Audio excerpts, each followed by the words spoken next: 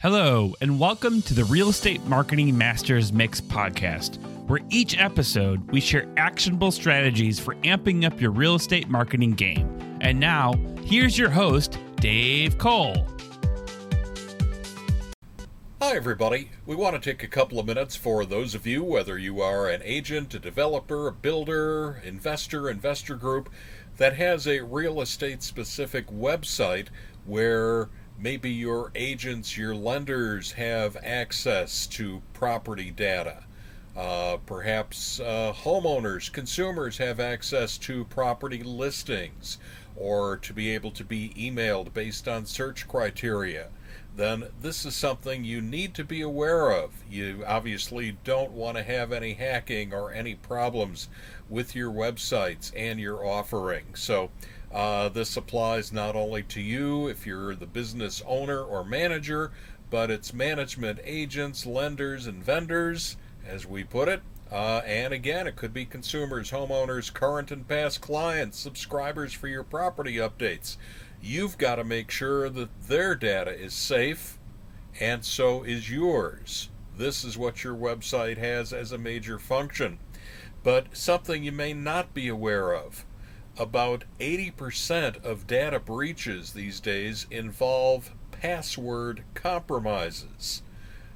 So, in other words, these hackers, these criminals, cyber thieves, thugs, whatever term you want to use, some of them are getting in because they're either stealing or even figuring out passwords. They know what they're doing.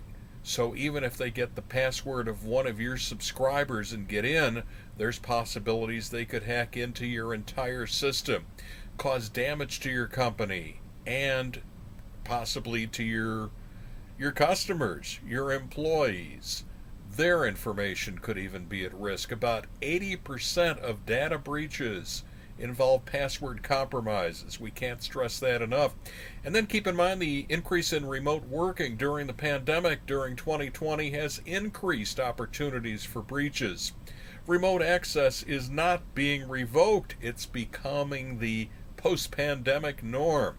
The number of users with remote access to websites has greatly increased.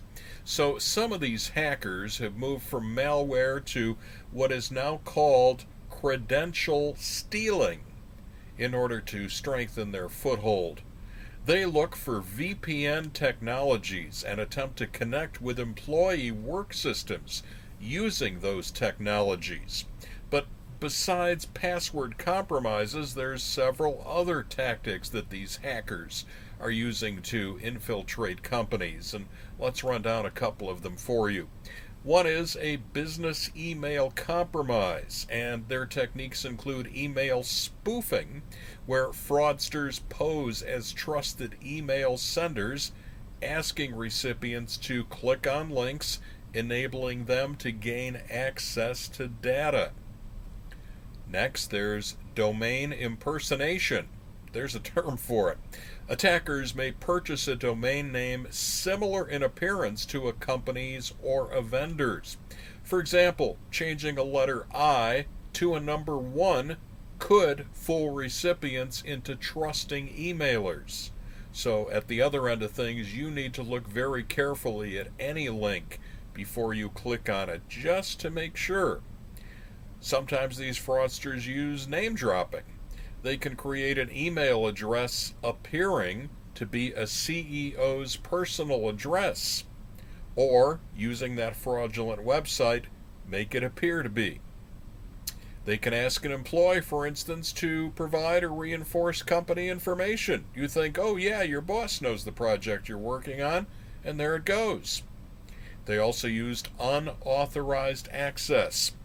It's another technique that these hackers use. They gain unauthorized access to a company or a vendor email and then use the compromised legitimate mailbox to send email. The hacker gains control of the outgoing messages being sent. As we started to mention before, another of the key techniques is password guessing. Security professionals and fraudsters alike have these tools to guess passwords. Hackers know. They'll even try common passwords like summer 2021, for example. Weak passwords can be susceptible to a guessing attack. Now, even if you've taken these measures with your employees, those of you that have where a homeowner, an investor, a client can log in, that client may have a very simple and guessable password. Or they could be hacked otherwise through something totally different.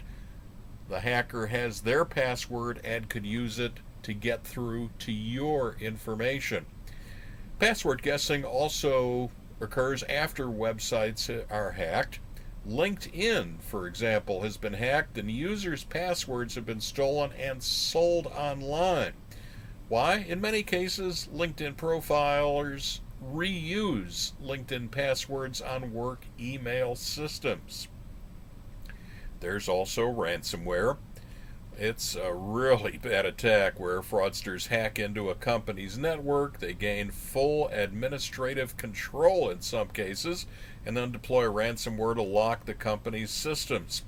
These hackers would even demand ransom to unlock the system. You've heard about this. Many criminals delete company backups in their initial system penetration. So think about that. Not only could they try to hold a company for ransom, you don't even know that you're getting everything back or that it's the correct information. So another tactic is before they delete those backups, they download them and capture the data. So they'll reach out to these victims and say, pay me X amount in Bitcoin or whatever to recover the system, and then to pay them an additional amount not to release the data. And you know, that data not only could be proprietary company information and property information, but it could include social security system or numbers and all kinds of addresses and confidential items. So here are ways that you can combat these type of cyber risks. First, enable multi-factor authentication on as many accounts as possible. Harden that email spam filter. Create a strong password policy with longer passwords. You know, we know it's a pain, but it helps your security. It's your website, it's your company on the line, and train your end users. And keep good backups, of course, but isolated from your network. Don't keep the backup on the same network. And elevate security controls of any third parties.